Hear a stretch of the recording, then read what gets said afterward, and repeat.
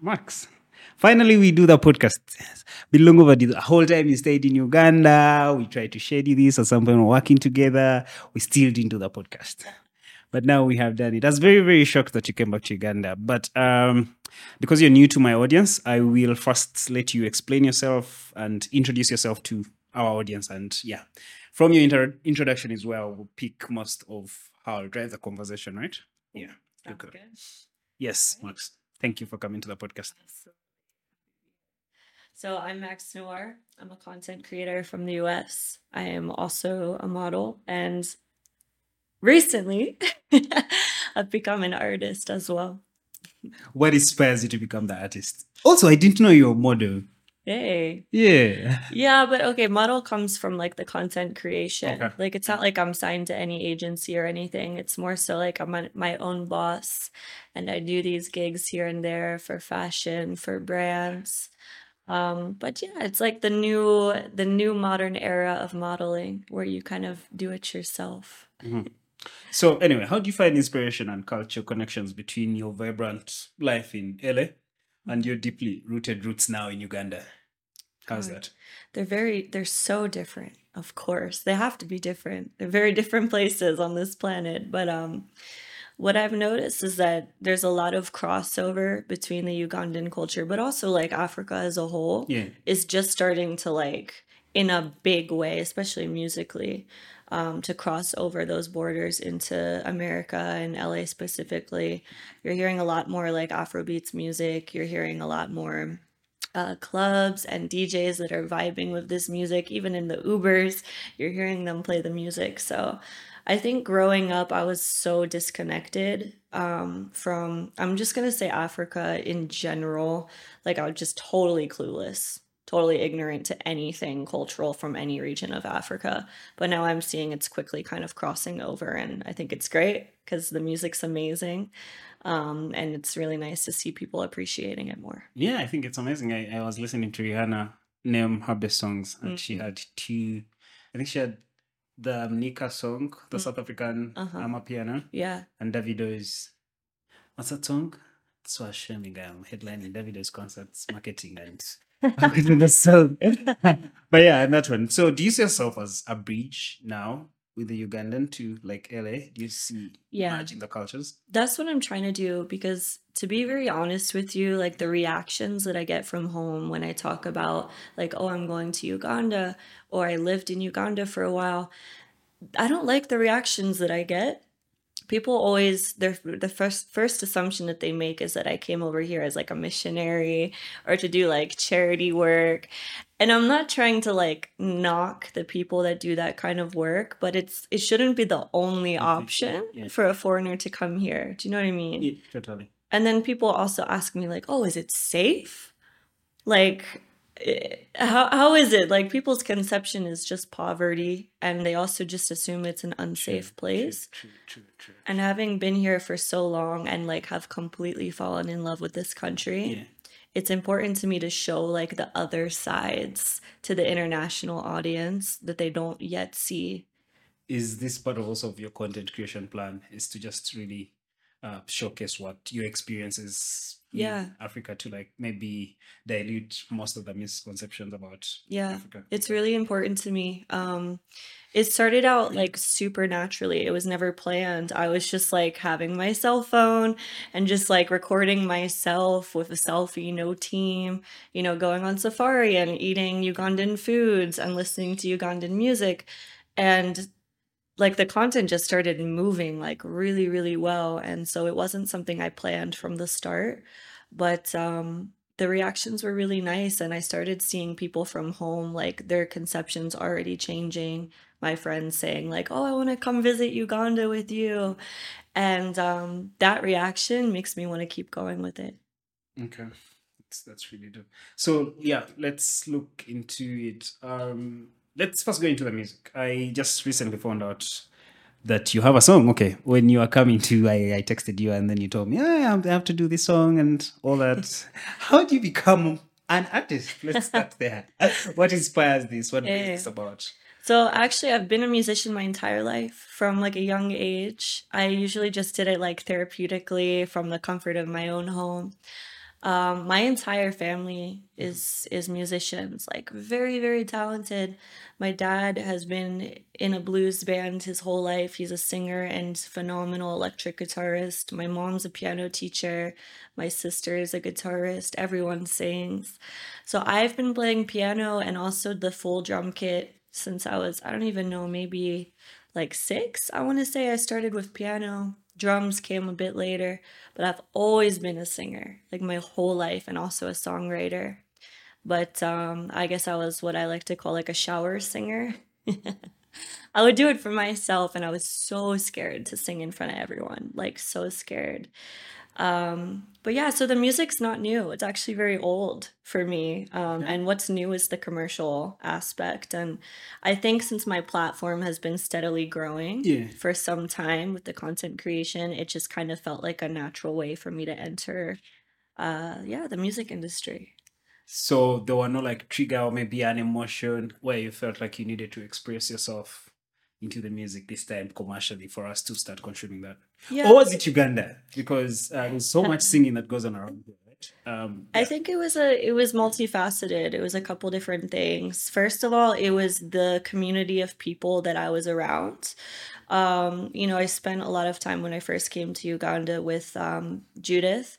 So like I had posted a picture on Instagram and it went viral unexpectedly, and quite a few Ugandan celebrities reached out to me through the picture I had posted. Judith Heard was one of those people. We became very good friends. And through her, I met a lot of artists.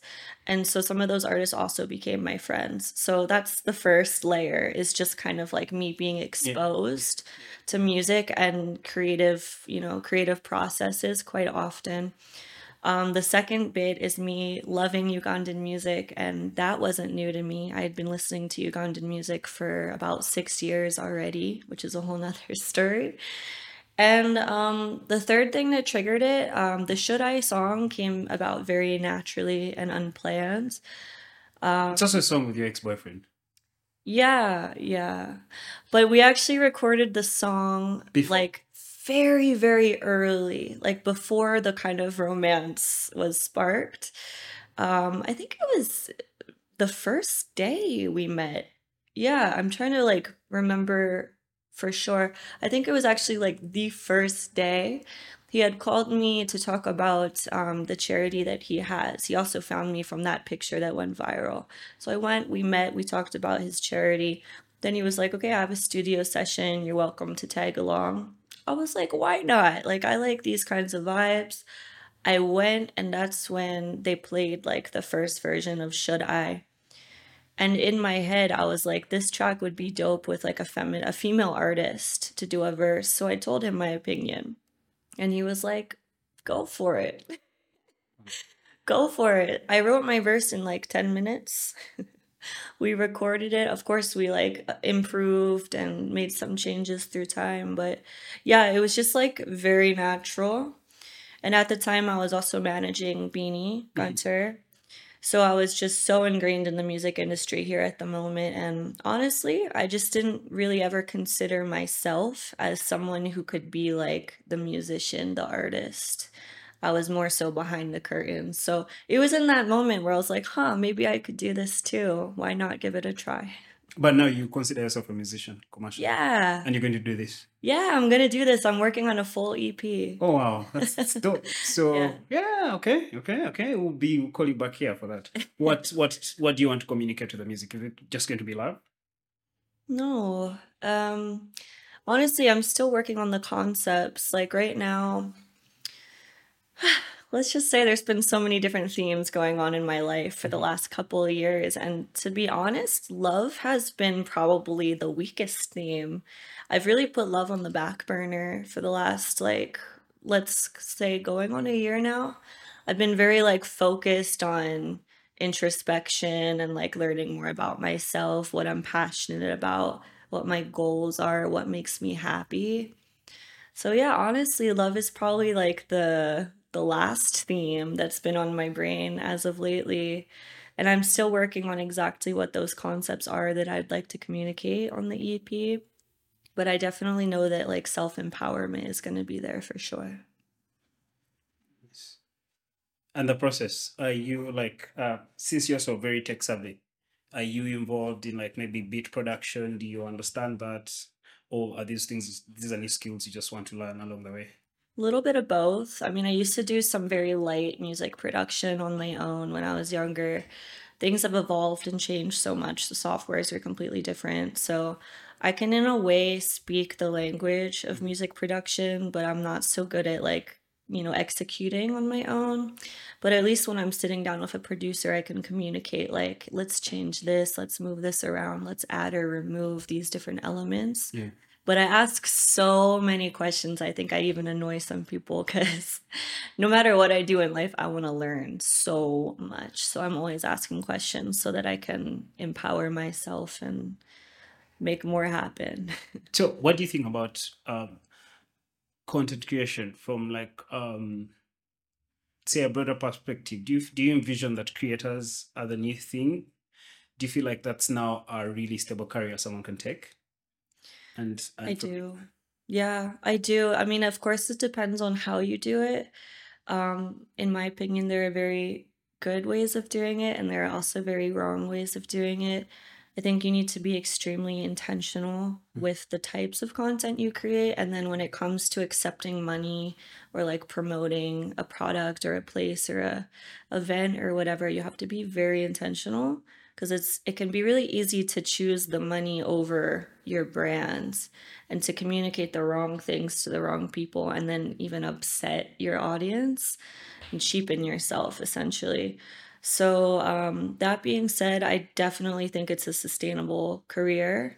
Social media is like obviously it's massive. It's the craziest platform in existence and I don't foresee it going anywhere True. anytime soon. But what I do know is that when you have a platform that you've grown for yourself, for your brand, even when technology and society changes, you already have that audience and you have that platform so you can evolve. But the most important thing is staying up to date with how things are moving. Yeah. You can't stay in the past. Speaking of technology, what do you think about the future of AI and technology in general? AI. Yeah.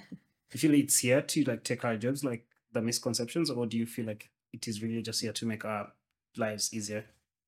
What do you think about machines Both. also? Yeah. Both. Are you scared of AI? A bit. Yeah. I mean, Because right now I can use AI to sing like you and uh-huh. probably make money. Like, AI is very complicated. Of course, like, okay, technology, it's a tale as old as time. Any new technology has positive use cases and negative use cases depending on the person who's driving. Do you know what I mean? AI has a million, like, it has endless use cases that can change the world for the better, can help people. But then it also has endless use cases that can be very detrimental to society. I'm someone who lost my job in 2023, majorly due to AI. In the US, that's the only metric I can talk about, but there have been like over 1 million layoffs in the last year. In a lot of sectors, but mainly the technological sector, because these are the people who understand AI tools and how to utilize them. I lost a job, and because so many people have lost their jobs, it's like people who are my directors and my managers, my superiors, they're now applying for my jobs. Like they have to go down because so many people are looking for work right now. So it's been really challenging to find new work, and that problem is real, and we're seeing it for sure. Yeah, no, AI terrifies me, do you have but I use it a lot. yes, definitely. We all use that.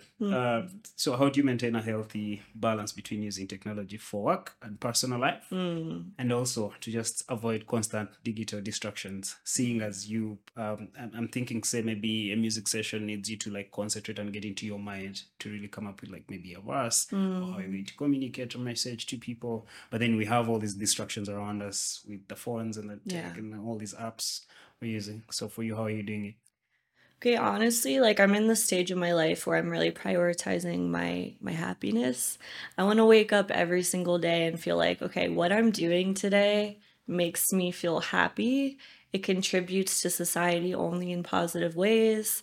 I used to be more like money minded, money focused, and that's why I think I stayed in the tech industry for so long.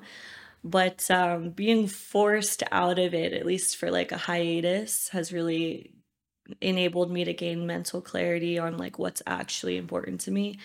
I didn't care about the tech stuff as much as I thought I did. And now I just like, I want to be creative and I want to be surrounded by other people who are creative. I don't really care what kind of paycheck comes in every month as long as I am sustainable and I have my basic needs covered. A little extra is cool too.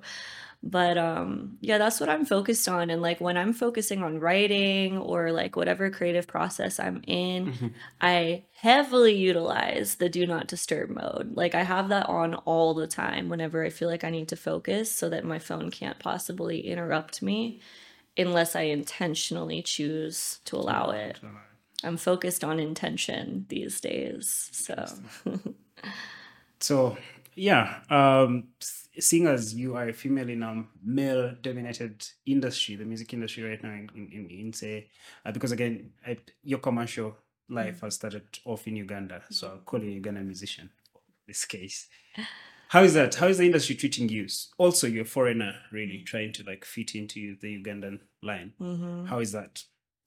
it has How is been a it? Okay. challenge. It So has been a yeah. challenge in multiple ways. Um, okay, so the first challenge, and I know I'm not alone in this as a female musician. A lot of conversations that I try to have in Uganda, specifically with men, not just artists, but like even businessmen, just like professionals of any sector. A lot of those conversations, they start out as like an idea that's business oriented, and then you arrive at the meeting and you get to know the intentions on the other side of the table have nothing to do with business. Absolutely nothing. And I would say like 9 out of 10 of my meetings and conversations actually end up being like that. And it's been a huge challenge to not let it exhaust me. It's exhausting. And I think last time I was in Uganda for like a while, it got to me. And I got to a point where I had to go home and like rest and like revitalize, learn from some, mistakes, learn from XYZ so I could come back stronger. But oh God, it's a challenge. It's a challenge, especially when you understand your own value. Like I am so smart and I'm very well connected on a global scale.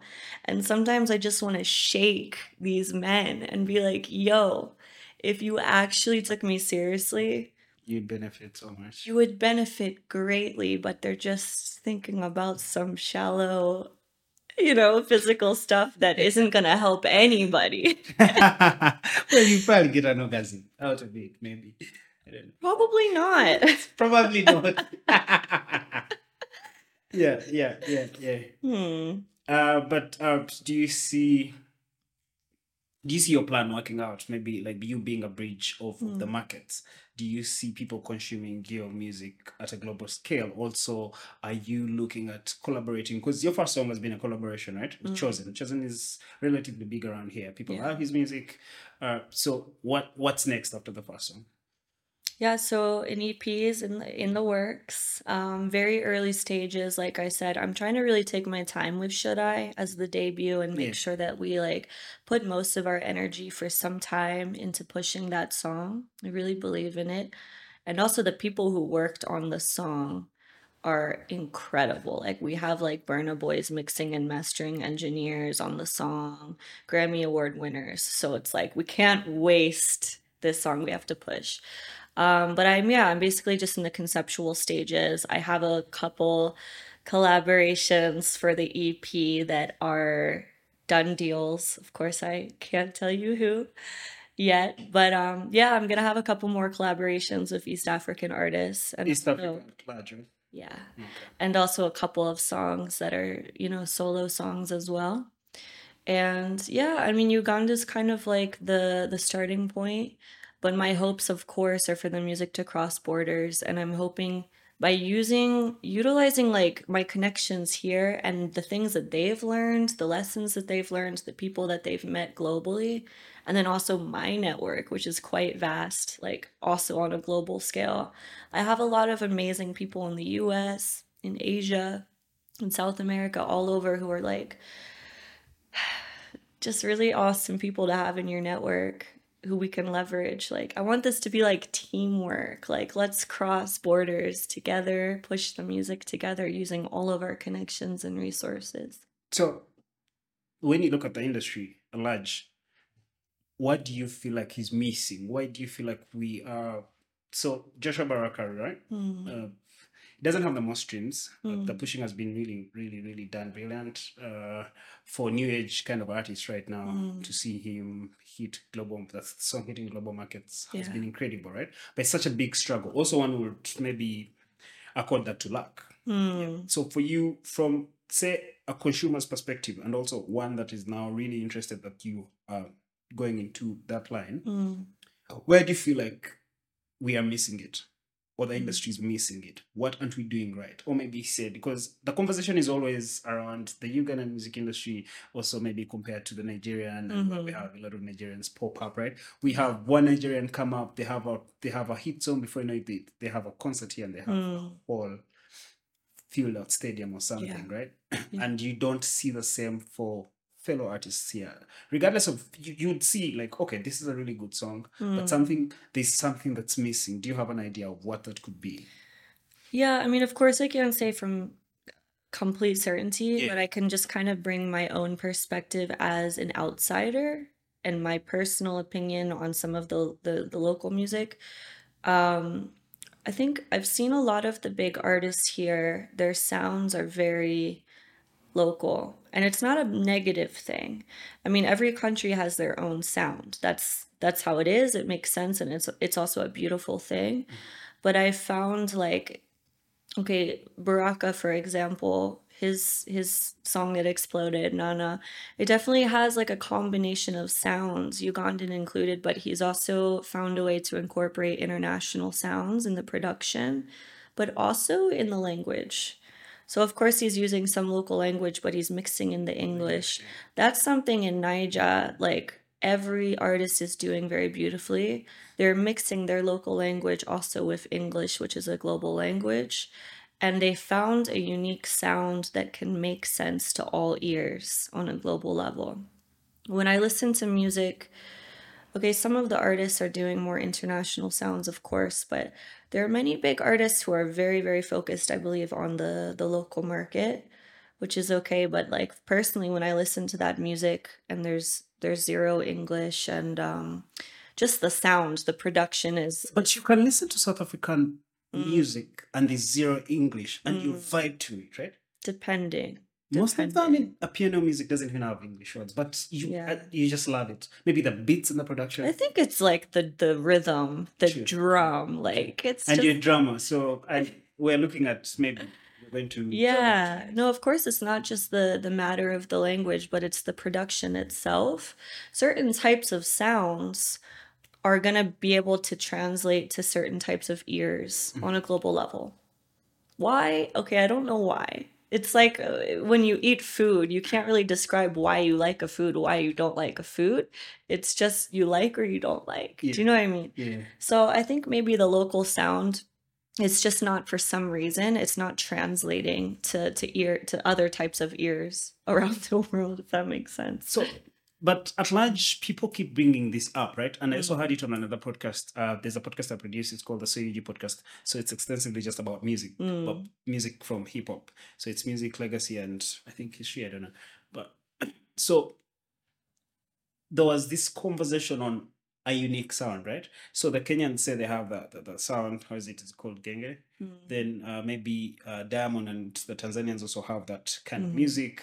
The South Africans have maybe there's the sense of identity. Don't you feel like? But Uganda is broad. Yeah, we have people like Chosen who are doing music with you for broader markets, and it's a mix of sounds. Yeah, so to me, in my opinion, that looks like a working formula, even though it has not really worked here. But then the majority of the people really want to cling on some sort of identification. What do you think about that? Yeah, I mean, some of what I've heard, like, okay, some artists are very versatile. Yeah. They're trying lots of different sounds. In my opinion, that's a good move. Other artists, I feel a lot of their music is like very similar in the vibe and in the production. Yeah. It works, but it works in a certain market. I always feel it's best to like be very versatile, try a bunch of different types of sound, make this kind of music that's working consistently, keep making it, don't stop, but also be playing around and experimenting at the same time. Maybe you do 3 songs in this category that's been working for you, and you do 1 song that's like a totally different vibe. It's experimenting because you never know. Like this music over here can be the thing that's sustaining you, paying your bills, keeping you going, but this song could be the one that blows up like globally. So honestly, I feel like there just needs to be more experimentation. Yeah. I don't know. Great, but I feel like people have experimented with so much for such a good time. So anyway, do you see a risk of cultural homogenization with the increasing accessibility of global music markets? That was a big question mark. It's big conversation. Of course. Of course. I mean, it's just like the whole concept of globalization. Yeah. You're just being more specific about it musically. But yeah, of course, like the more connected we are on a global scale on the internet, the more we share culture and ideas and experiences. Yeah, of course. There are so many influences on everyone True. all the time coming from every possible direction. So yeah, I think just as Afrobeats is exploding in the US, like crazy right now, like bigger than I've ever seen it explode. It's new to a lot of people, but 10 years from now, it's going to be old and there's going to be something completely new shocking us. And yeah, I don't know. I think the more time that passes, the more we melt together in lots of different ways. But I also think it's important to find ways to maintain the individuality and, these cultures. You see languages dying every day, and it's a shame, but it's also real. It's happening. Do you see yourself using your music to address some of these culture differences you're experiencing on your journey with life? Say you now have this is almost like your home now, but you also have your home in LA. So do you see that as something to like speak about Yeah. what's happening here as well? Sure. I mean, if I'm to be a bridge or to be making content that tries to help bridge Ugandan, music or whatever it is to my home country, then of course, with that simultaneously also comes globalization, which has its positive sides and its negative sides, of course. So I think just like keeping an open dialogue is always extremely important, and making sure that the conversation is open, people can join it. I don't, personally for myself and my brand and my sound, I want to be like me. I want to be Max from the US. I have like more of a pop voice. I don't want to be an Afrobeat singer. I am not, and I will never be that kind of singer, but I can collaborate with artists from different genres and different regions. And I think these kind of cultural collaborations can be really cool. Yeah. But I also think it's important to like, maintain individuality. So globally and locally, and in this case locally, I mean Uganda, because you're in Uganda right now. Who is that one artist that inspires you? So and why globally? It's hard to pick one, to be honest. There has to be one guy that tops the list. I think Beanie Gunter. Yeah, That's locally, right? yeah. Yeah. That's what you asked, Very right? talented, man. Sorry about his situation, by the way. Yeah, it's a It's mad. Today I saw people trying to do a fundraiser. Yeah. yeah. It's been very hectic, and it sucks. I feel really bad for him, and just prayers that he is back home as soon as possible. But honestly, I believe in his music so much. That's why we work together in the first place. And he's like family at this point. His music, like, it's so unique. I don't even know if I can call it like a specific genre. Yeah, it falls under dance hall, probably. Yeah, but Sometimes. he's like a reincarnated version of Vibes Cartel Hmm. with the talent, right? He I can, feel he's like invented his own yeah, that's sound. exactly what I wanted to explain. Yeah. Like, it's like because Vibes invented most of what the dancehall guys are doing. Yeah. So Beanie is like that person who's invented his own style also. Yeah. So the market in Uganda really appreciated him at first so much, and then it declined, which I didn't understand because he was that artist you'd listen to and just know this is a superstar. No, nothing in between. But then that happens a lot to so many talent because there's no doubt I've seen interacted, worked with so many talented people down here. Yeah. But is it the promotion? But I don't know. Something along the way just happens, and then they fade off the market. I can't give like a definite answer for sure, but I think a big part of it was definitely COVID and the lockdowns, which hurt a lot of people, specifically in the creative industry. Of course, at the end of the day, if you're not playing shows, like that's the majority of the income that comes in for artists specifically, right? So then when you put out new music, how are you promoting that when you're not making the income from the shows? Becomes a challenge. But yeah, and I feel you, and I've been seeing him lately. He's been like back on the rise. He's been more active. He's been making more appearances, making music. But the thing that like is very hopeful is like to this day I can go to a bar or a club and not hear at least one Beanie Gunter song play. And it's almost always like at least 3 times. It's not just one time when I'm out, it's every single time. So he has already built his legacy. And I think COVID really just knocked people down. And now the artists have to they have to stand back up. And COVID made a very damaging situation for standing. But I believe in him. Uganda believes in him. Jamaica, all the way on the other side of the world, believes in him. So for him to have this side, have that side, it's way easier for him to meet in the middle countries. Do you know what I mean? You're praying for him. Hopefully, he Yeah. can come out and just be as great as he's intended to be. Yeah. Now, how was managing an artist like for you? Yeah, describe for me like process and how challenges maybe. Yeah, it was really challenging for me, to be honest, for different reasons. It was fun, and for me, I'm like a passion-oriented person, and because I believe in his music and his career so much, like that was the easy part. Like the passion never failed. We'd have meetings every single day about the game plan, like what we're gonna do next, what are we gonna do today. And that part, yeah, that was the easy bit. The hard part, honestly, was just the fact that I'm an outsider and I was very new to Uganda. It's the same reasons that some of my ventures that I had going with technology and stuff, I would make it to the finish line, but always found I couldn't quite cross that finish line.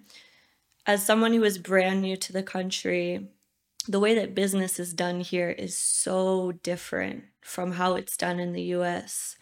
And it was a big learning curve. I didn't know how to conduct the business, how to deal with certain things here that are normal that I had never seen before. So I could start these conversations very strong, but Certain things like what? like, okay, you know how people always need their cuts? Yes. Yeah. Uganda is really, really heavily infested by the middleman culture. The middleman culture, which is That's crazy.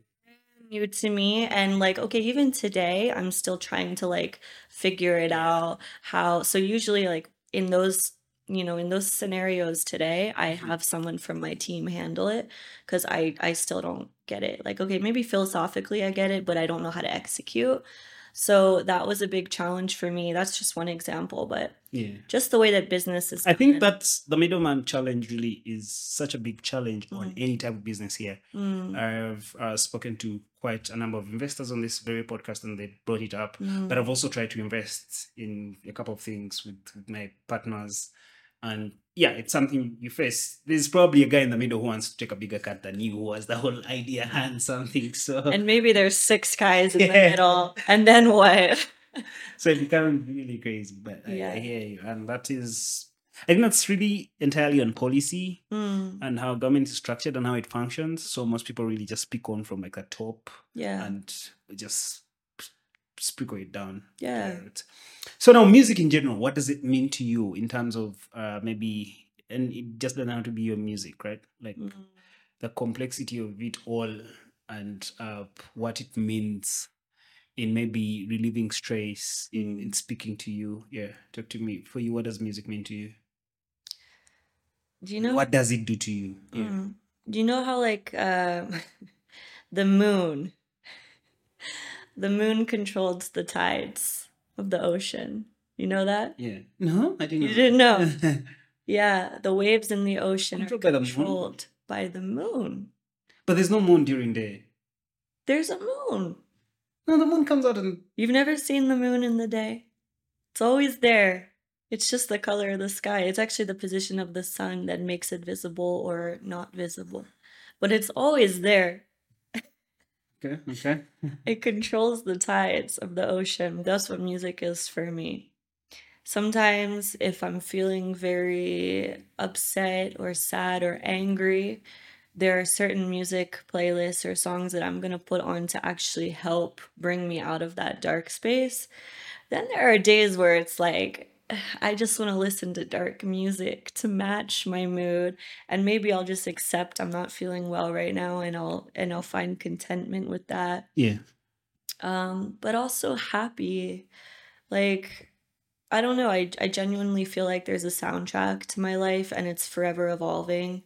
It's a testament of like where I've been, where I am, and where I'm going.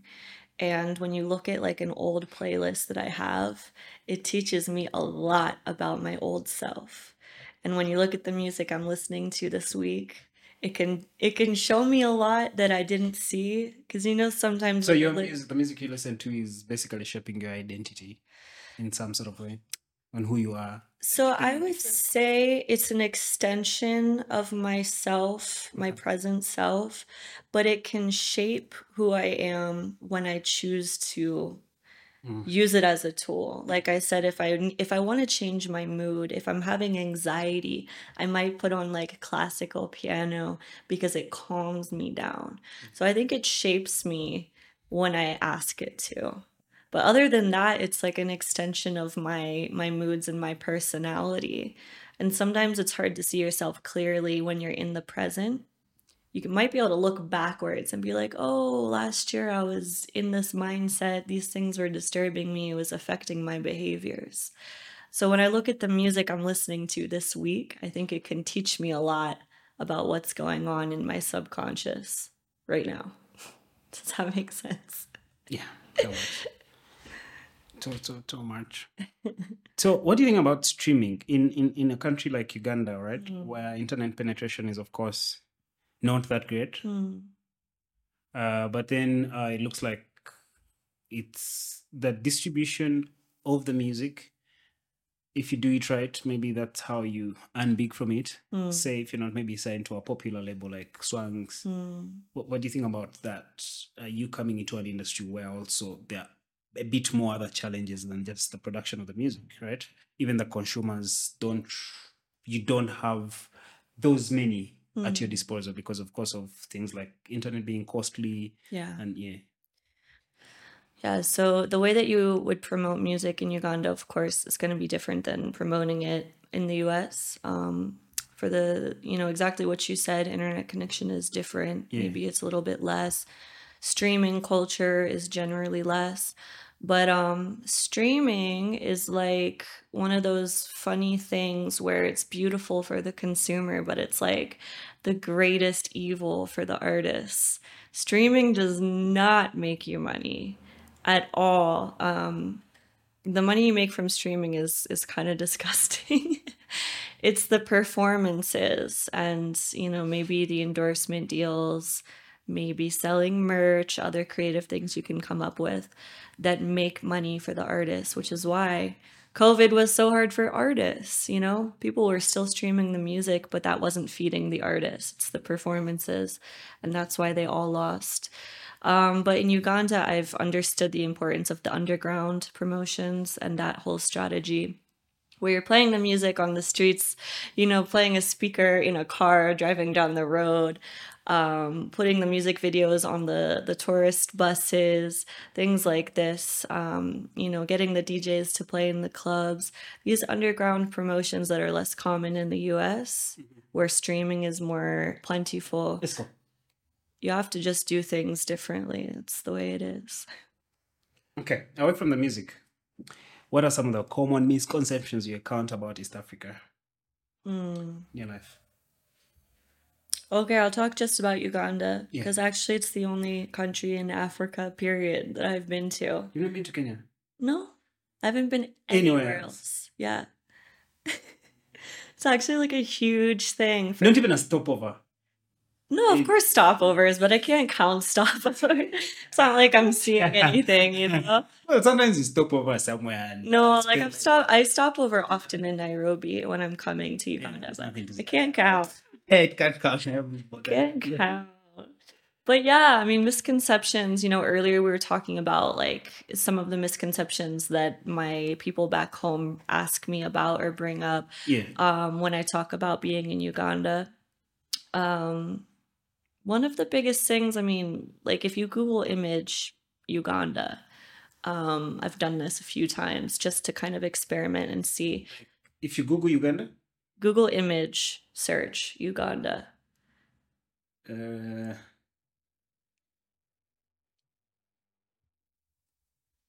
wait, you're supposed to like post to like put an image of Uganda No, like if you just go to google.com, and then you search Uganda and you click on the images. What do you see? the flag, the maps, and a few people downtown. Mm, Then yeah, some people who look like they don't eat food in a country that has so much food. So Yeah. basically, it's my thing. uh-huh. Yeah. Yeah. It's not a very diverse search result. You're not really seeing any of like the main tourism places. You're not seeing wealth. You're not. That's good. Huh? That's something good to highlight. I feel like I kind of should. Yeah, I mean, just in general, I think a lot of the Western world's misconception of Africa in general is poverty. Of course, it's there, it exists, it's a real thing. But my God, the amount of wealth that I have seen in crazy. Kampala is insane. I agree. It's You don't see it anywhere. Not even in Nairobi. Do you see the wealth in Kampala? People are rich. Totally. People are rich, and what makes me laugh is that they think I'm rich like they are. Yes. And I'm like, bro, please buy me some dinner. Like, and that's a funny misconception on the other, you know, on the flip side. But no, people they think about poverty when I talk about Uganda. And so actually one of the things I like to show in my TikToks is the wealth, because yes, the poverty is there. And I also understand that the gap, the wealth gap between rich and poor is pretty intense. It's not a great thing. The middle class isn't so much there.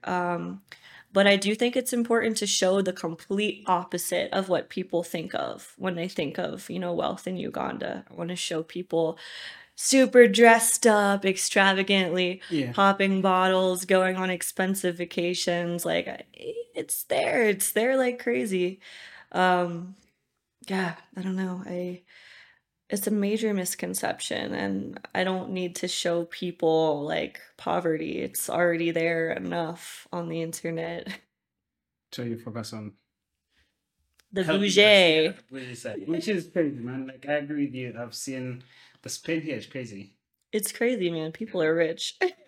Weekend in, weekend out, people are. And they love to show how rich they are too.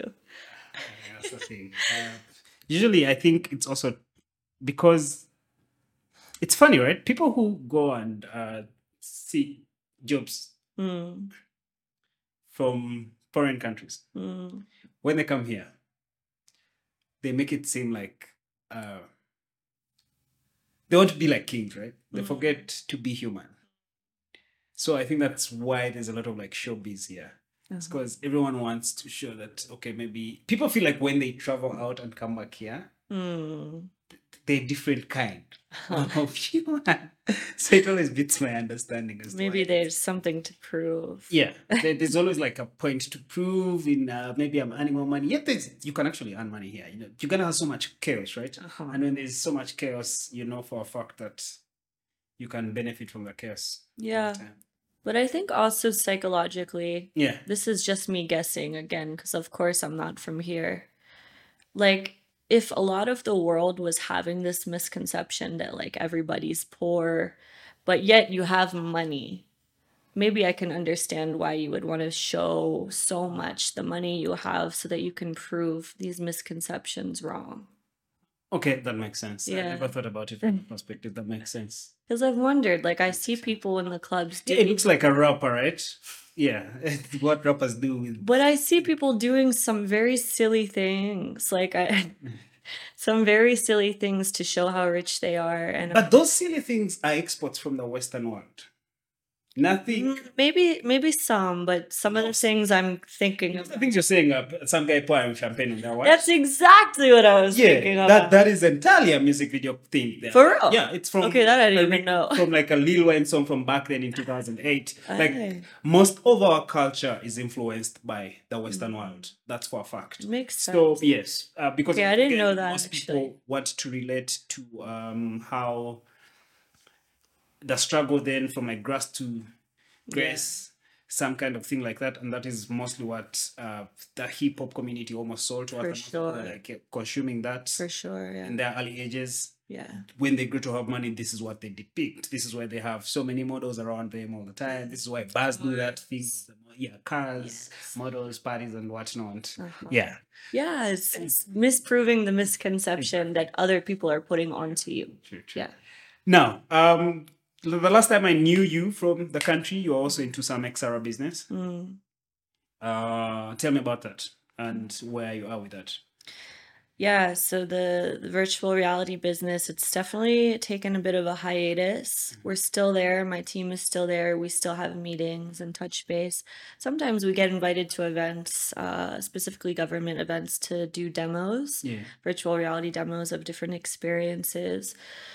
I would say last time we made a lot of progress in regards to like shaping mainstream awareness that the technology exists, and then also like how it can be used, different types of use cases. But honestly, like I was talking about earlier, how I've had this problem of reaching the finish line but not being able to cross. We had a lot of those. Like I can tell you, we've been in some very impressive rooms with some extremely impressive people that I never thought I would be in a room with.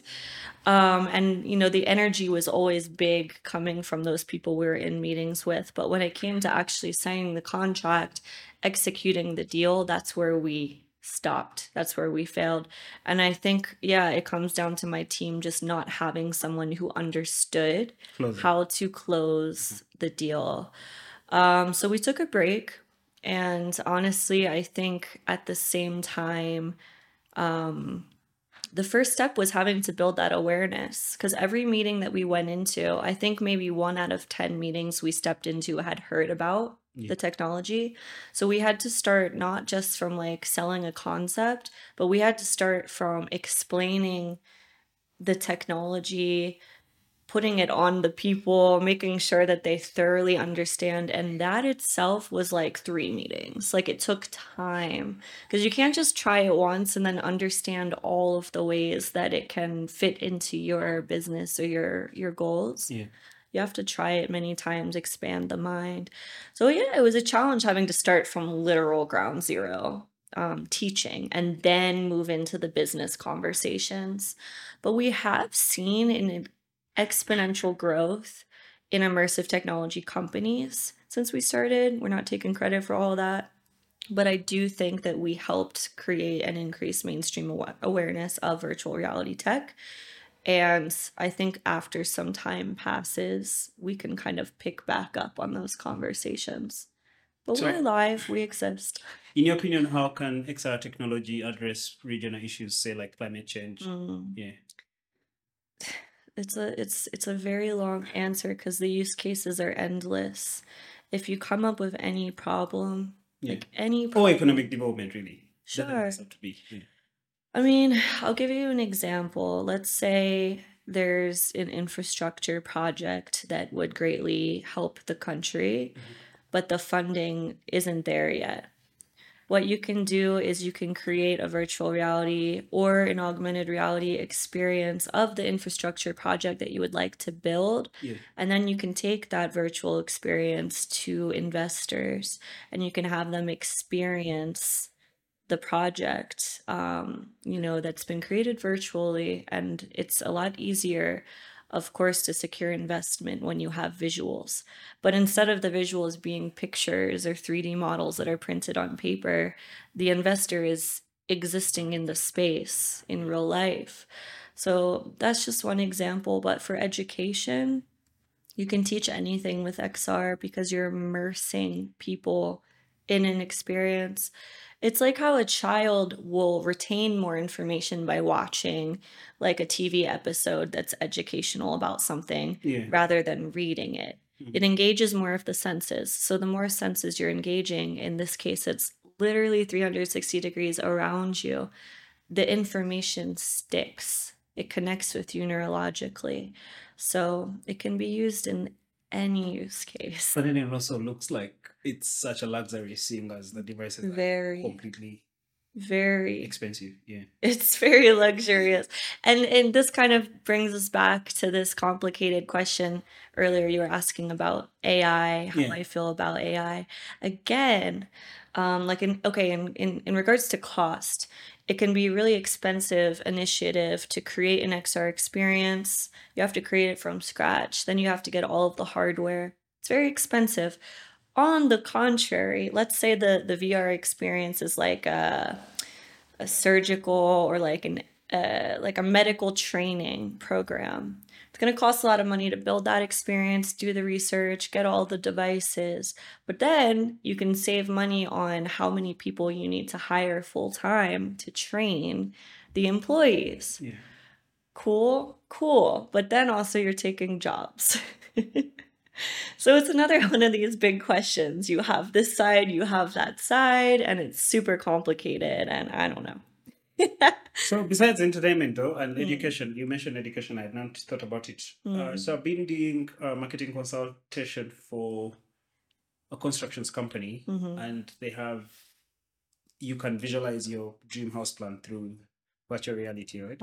Yeah, and that was pretty cool thing to sell, but still it was not enough to really capture the Ugandan landowner market, which was very confusing for me because here you actually can see your house, you can make changes to a plan and like construct your house before you construct it, right? Yeah, so for you, how do you see that the XR are really impacting East Africa? Minus just entertainment, because that's where I've seen most. Yeah, I mean, it's a challenge. I do think it could be very impactful in infrastructure project, as mentioned before. Anywhere where investment is needed, it can help to secure investment. I also think kids, like, okay, for the real estate thing, we also ran into this issue. You're targeting adults. Yeah. Full grown adults. Maybe it's the first time. It's probably, there's a big chance it's the first time they're putting a VR headset on their head. It's overwhelming. They don't know how to use the controller. They don't understand yet that by turning around, there's still stuff back there. They don't like, it takes time for someone who's fully grown to grasp this kind of a concept. When you're working with children, they pick this stuff up so fast, so much quicker. So I think one thing that needs to be embraced more before virtual reality is the augmented reality. And that's where you're putting something virtual over top of the real world, like a Snap filter or an Instagram filter. You're seeing yourself, but you've put fake makeup. Yeah. That's augmented reality. And those types of experiences are a lot easier to grasp in a place where smartphones are common. Okay. we are also concluding. So you're the one asking questions, by the way. So with this podcast, yeah, that is like my, unless there's something extensively big you think I have skipped, but from my side, that is what I had prepared to ask you. But also, since it's not just an interview kind of thing, yeah, the guest also has to ask some questions, and the conversation is balanced. Okay. Like, is there a specific Nah, topic you would anything, like love, focus on? life, physics, Uganda. All right, let's start with this. How do you feel about my song? I like it. I was very like I think you're just doing it for the bandwagon of it. Also, this is what I had in my mind, right? Of course, I knew you were dating Chosen. I think you invited us for his birthday. I don't know how we ended up for his birthday. Sometime the other year. His birthday? Yeah, what's that club? What's that bar? Nomad? No. Somewhere in Kololo. So we're there with me, you, Catherine, my other sister That Moss. was my birthday. That was your okay. We were like so. He wasn't even there. Cam, you weren't with him in the parking. Weren't you with him in the parking? No. Wow. I think that was even before we met. You were in a red dress. Is that the day? Yeah, that's the day. He wasn't there. Oh, okay. You're confusing. Okay. So yeah, I'm like, okay, now to me it was really just a market thing, right? I am thinking, okay, she's doing a song for with someone because maybe they wanted to like go beyond just Kampala. That's a genius thing, right? Then I listened to the song. Then I was shocked that you can sing. Then I was shocked that the song has potential to actually really perform so well here. Like it's the kind of music that people like to listen to here, right? Chosen really good about it. Then you coming in and doing the English. The video shot very well. Kudos to whoever did that. Yeah, I like it. I genuinely like it. Thank you. For me to judge if you're really, really good or not, I will have to listen to more music from you. Yeah, but I like it. Good start for you. Thank you. Yeah. I appreciate it. All right. I've also talked about like some of my struggles as a woman doing business, doing music, and also being an international woman. So, as a Ugandan businessman, what advice would you give to me if I wanted to be taken seriously as an artist? This is a bit far-fetched, but I don't feel like you should feel offended that the conversations are always going to get a little bit murky most of the time, right? I feel like it's something you have to train your mind. It's more like process, right? Yeah. Because again, our rules and laws here are a bit squeaky. People take everything for granted. We have grown like that. That is like our society. But most of the time, if the greater good is bigger than just that, you can just overlook it and take it like a flaw or something. To me, in my opinion, that's the thing. And I've been telling this to a few of my female musician friends, trying to tell them that, you know what, you went sat down. So I had this friend of mine told me she went sat down with an investor. She wanted money for her music, and the process guy was willing to give her the money, then asked to sleep with her. Then I told her, okay, you don't want to sleep with the guy, and that's fine. So don't sleep with them. But I don't feel like you can go past that conversation, past that part, yeah, and be mature. But I believe the guy will give you the money regardless most of the time. Sometimes people are really serious about what they want, but also sometimes it's just like what they think is the easier route out, right? So if you stay focused to like the dream, because there's nothing else you're going to do about it, guys are going to ask you. It's common ground. So to me, it's about just knowing the greater good and following through to that. Yeah.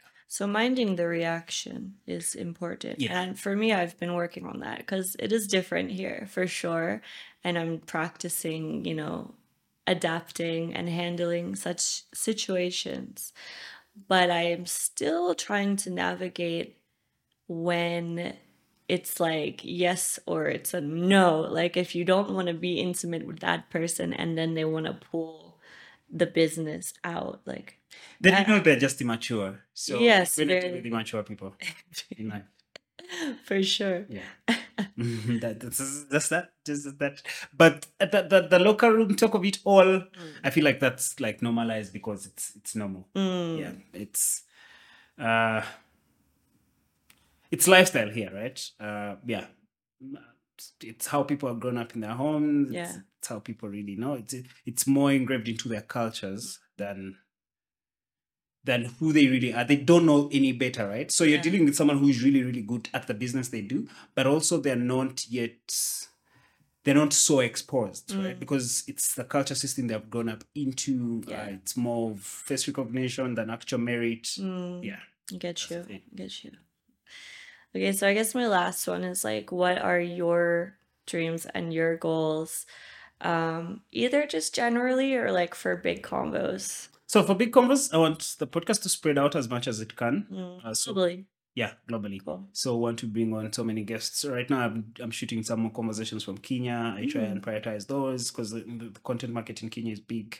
So many people. In Kenya, you'd walk into a place and tell guys, "Hey guys, I host a podcast," and you get 20 subscribers in that gathering. Everyone will just go, internet is okay, it's better. Yeah. But also people really consume content from like the leadership perspective, right? It's easier for me to have the president on a podcast. Guys just have podcasts and they have their governors interact with them. So to them, the culture is embracing this. Also, maybe they have these bigger studios, say like YouTube is there, maybe Twitter has an office there, Facebook, some Netflix, things like that. So it's inspiring. It's you see that there's a future, right? So yeah, I want it to be more global. I've started working on that. I have now about 4 guests from Kenya. I think I have another scheduled for this weekend. So that for the podcast, also to have as many as my friends work. So Yeah, for this for podcast, it's sure. really to my friends come develop their skills and they do. So to have as much as that. Then for me in life, the thing about goals is, to me, they're like hope. They're very misleading. They're just an energy. You need to get something done. So I've not really set my mind out to like an actual big goal. Get you. I haven't either. It's okay. We take things day by day, like little bite-sized Yeah. goals. That's cool. Okay, actually, one more question. Yeah. Okay. So, like, we talked about the misconceptions that some of the international community has maybe about Uganda or East Africa. If you could address my people back home who might watch this, friends and family, what would you like to tell them about your country? We are certainly poor, but like everyone else in the world, I feel like that's a constant. There's we are normal people. We're as normal as they are. We think as they do. To me, that's the thing that so there's like a big culture difference, right? We have our cultures and they're embedded in us. There's a bigger moral kind of thing around us. So people feel like there's a way they want to define what's decent and what's not. Yeah. Which you don't have. People are so free. That's why it's, I think, called the free world. So there's that. But at the core of it all, we're all the same people. We're just all humans. When I sit down with you, now I've done business with you, I've interacted with you. I know for a fact the things that will stress you will stress me. So that's the thing. I don't feel like there's like that much of a difference between the people themselves. Yeah. It's just, you just have to come down here to get yourself exposed and get shocked with the people. But also we are very loving people, I think. That's a thing. People really, really should know. Very, very loving, very, very welcoming. In Uganda, you literally can survive even if you are a fool. That's awesome. Yeah, so it's a fun country to be in. We are free people. We rarely respect our laws, so you can just do anything. Yeah. That's the thing. I think if that's a misconception, yes, here people rarely follow any rules and laws and regulations. People are actually free. Like, I yeah. get you. Yeah, but thank you for coming to the podcast, Max. I Thank you appreciate so much for having me. it. Yeah, this would be really good. Kale, thank you. This was good.